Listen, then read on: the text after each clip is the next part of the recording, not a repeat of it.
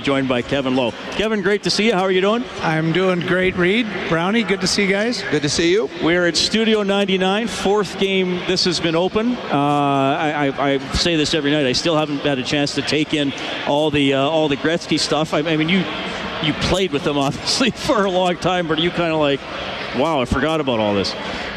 You know, even though we, as you say, we played together, I walk around and see the pictures, and it's just, it's almost surreal, you know. And I think everybody's still pinching themselves from those days. We had so much fun together and had the success, and really feel fortunate that we were able to be a part of that era.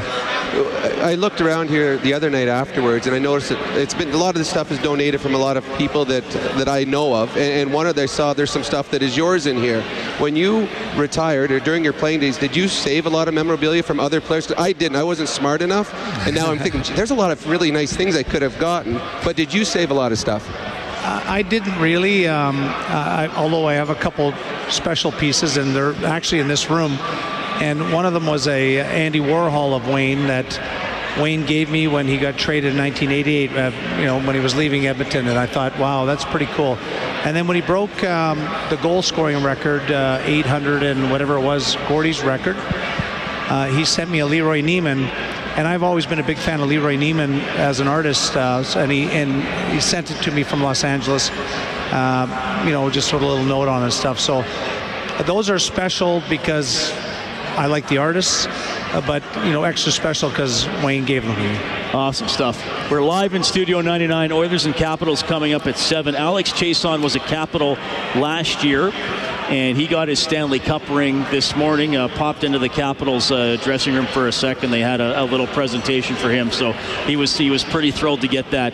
Kevin, you won 6 Stanley Cups, so you got enough rings to go on to the other hand. I know when people talk about championship rings, they always talk about how they keep getting bigger over the years. So what, from 84 to 94? Was that one thing that stands out? Well, your first championship is special. And Brownie, did you win in the dub? I won Western Hockey League, didn't win the Memorial Cup, won a World Junior Championship. Won the World Juniors and won the scoring championship. So your first, you know, win a Stanley Cup and then to get that ring was really special. And then you wear it for a couple years, and then as you move along, it almost becomes a bit of a detriment because, you know, people want to see it all the time, so you stop wearing it. But I could imagine how special that feels for him. But in the vein of how big they've gotten, they're ridiculous. They're completely ridiculous. Like wearing a post. I mean, I thought ours were big in the 80s, and they were big, but now they're, you know, about 2.5 times bigger. So. Well, have you seen the new Golden State Warrior ones? They're reversible. Like the top part comes off and they can flip it over, and now it goes back on. It's a completely different ring. It's like an alternate jersey. It's an alternate ring. But don't get me wrong. I mean, to have, I remember being so proud. A lot of us that played in the NHL never graduated, you know, we never went to university or anything. So it was like our graduation ring. It was a you know, bit of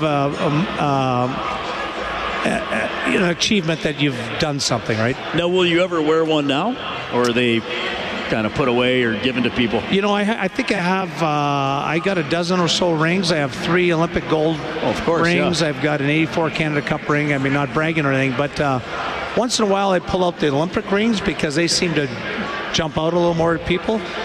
But I don't wear them. My Stanley Cup rings are down in the Hall of Fame room. I've lent them to the Oilers. Well, it's funny. Lent, not give. Right. Yeah. You're getting them back. Well, Mike Krushelnyski, I do a lot of events with him. He pulls his rings off and he just hands them out. And like he'll go and he'll talk to someone, he'll go have a beer somewhere, and like 45 minutes goes by and 97 people have had the ring in his hand, and not once has he looked to see where his ring is. And I know Glenn Anderson, he was carrying them in a bag, all his rings, in a little satin bag, and they'd be jiggling around and, you know, getting scratched and stuff. So, no, it's good. That's the part of the whole idea of winning, is to share it with people, and I'm sure Chiasson tonight is I'm sure he's walking on cloud 9. Maybe some motivation too for some guys in the room, right? That's pretty cool. Kevin Lowe joining us on the Face-Off Show. I'm glad you brought up the Canada Cup, because watching those tournaments are some of my best memories as a kid growing up in Evansburg. 87 was the absolute classic, but 84, Canada beat what was then the Soviet Union in the semi. Was that Bossy tipping in the overtime goal off the high shot from Coffey? And then I think it was Sweden in the final. And then obviously the Soviet Union in the incredible 6-5, 3-6-5 games in 87. We have Ovechkin tonight. What a contrast. The only time you might see a guy like Alexander Ovechkin in North America in the 80s and even into the 90s might be in an international tournament like the Canada Cup. And there was some mystique. Who is this guy? And now we know very well he's been one of the best players in the league for the last decade and a half. Yeah, it's a little bit different, but it's fabulous that the Europeans, and particularly the Russians, have come to the National Hockey League. Now, it's obviously the greatest league in the world, the hockey league, that is. But in the late 70s, early 80s, when we played, my first experience playing against the Russians was in the World Championships in 1981. After the Oilers had lost, the Miracle in Manchester and Los Angeles, and Wayne and I went and played for Team Canada over in Finland. And they had a powerhouse team, and I couldn't believe how good they were. And even in terms of their strength, you couldn't knock them off the puck. They were like they were from a different planet. And we lost. They won the gold medal that year. But so anytime we played them, in 81, Canada got massacred in the final in Montreal, 8-1, and got a little embarrassed. So very proud of being a part of Canada in 84 to take back call it the World Cup, and beating the Russians. But it was 3-2 in overtime. It was that close. So with the Russians coming over, and you were there when the Russians started coming over here, what do you think Canadian hockey players got or stole or borrowed from the Russian hockey game? What was it that we got out of them? What attributes of a Russian hockey player are now integrated into the hockey system over here? I think the melding of the two nations. I think the thing about the Russians is that they were really strong, but if you could knock them off their feet, they would just, their feet would go way up. It's like they were never used to get knocked down. I think they had to. I think they feared Canadians. I think the country that adapted best were the Finns, and then after them was the Swiss. But the Finns really, because Canada, Finland are quite similar, and in the early years the Finns were afraid. They were afraid of Canadians. But over the generations, as this melding pot of hockey took place, players from other countries were no longer feared the Canadians as much as they did in, say, the 70s and the 80s. Kevin Lowe joining us on the Face-Off Show at 6:27. Oilers and Capitals coming up at 7 o'clock.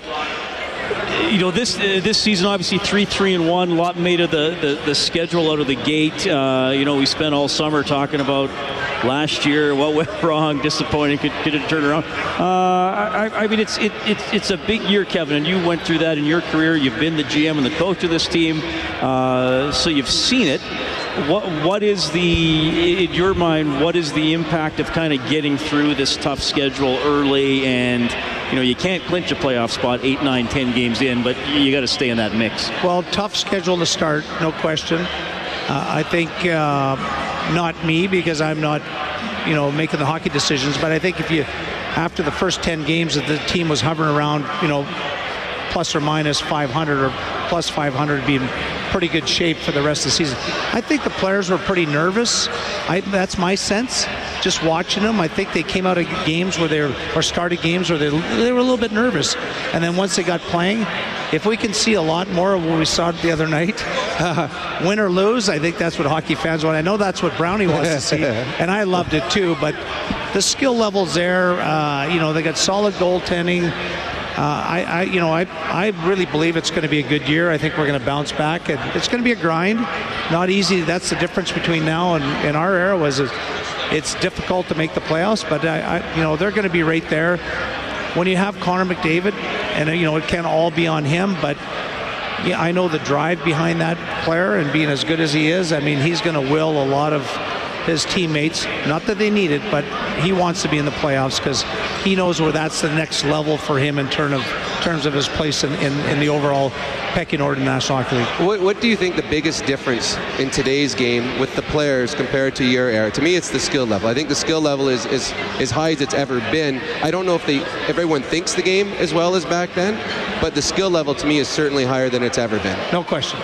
Yeah, the skill level is there's there used to be in your era and my era, there'd be one or two guys that could do what you did. And now there could be 5 or 6 of those high skilled guys, but the bottom line guys, fourth line guys are as skilled as second line guys in our era. Just the evolution of the game is fantastic. The speed, the strength, the game has grown, so there's more demand for the competition. So as a result, the athletes have to get better. So it's wonderful to see. And like I say, if we see more games like, I'm sure we'll see one like that tonight. Who knows? Yeah. Maybe they'll throw a 1-0 game at us tonight. But Rob was complaining after Tuesday's game that it was too low scoring. yeah. The defensemen weren't pinching enough. Hey, I played in a 10-7 playoff game. I know what goal scoring was all about. Yeah. All right, Kevin, thanks so much for coming by. It's always great to see you, and it's a pleasure to have you here in Studio 99. It's my pleasure, you guys. You do a great job, Reed and Brownie, and thanks for having me. Right on.